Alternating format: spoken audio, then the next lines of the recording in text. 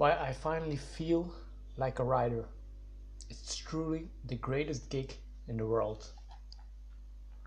I always dreamt of writing that one undisputed killer piece.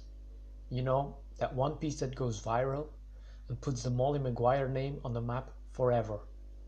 And then I would attend the next high school reunion in a white Lambo and shout to my former classmates, "I told you so." Even my parents would be fascinated by that crazy Molly Maguire genius who effortlessly lights up the blogosphere with his fiery pen. And that's when I always wake up, with a smile, because I'm happy that it turned out to be a feverish dream and I'm just as insignificant as always. Brand recognition and monetization are dirty words in the Molly Maguire universe. And no, I certainly don't write for money, fame, or material trappings. As Nobody, an old friend on Medium, once wrote, we write to stay alive. Getting shit done. Amen to that. I truly believe that at the core, that's why I write. Because writing is the easiest way for me to nourish my inner realm and strengthen my spirit. Or to put it in words everyone understands, writing for me is the easiest way to get shit done. And in some ways, I've probably always been a writer, even when I didn't know it. Writing doesn't make me money, no publisher would ever touch me, I'm not part of the cabal, and I don't have a writing degree. But none of that matters. The moment you start filling empty spaces with words and turning thoughts into tantalizing text, surprise, you're a writer. True writers write because we have to, and that's how it should be. Writing keeps us alive.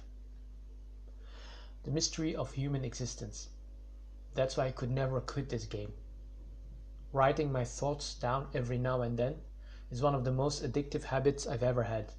And trust me, I would know a thing or two about addiction. Writing is definitely one. Because when you create something out of nothing, you're getting as close to that eternal mystery of human existence as possible. That's no small potatoes. Writing and creating in general is bigger than life. And it's definitely bigger than my life.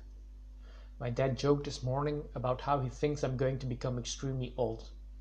I don't know whether that's true or false, and it doesn't even really matter to me. Because the moment I started writing, I became immortal. Writing makes gods of us all. The next chapter. That's why I'm not scared. The daily writing challenge is about to end, and endings are always frightening in some ways. But the end of something is always the beginning of something else. I know I just wrote a whopper of a cliché, but like all clichés, it has some truth in it. That's a cliché in itself, of course, but let's move on. Excellent idea, Molly. The universe is going to nudge me towards the next chapter in my journey, and chances are that it's not going to be on Medium. But one thing's for sure, whatever I do, my focus is always on being more and becoming better. And writing will help me with that, I'm sure. Because writing keeps us honest. I'm having mixed feelings as this thing ends.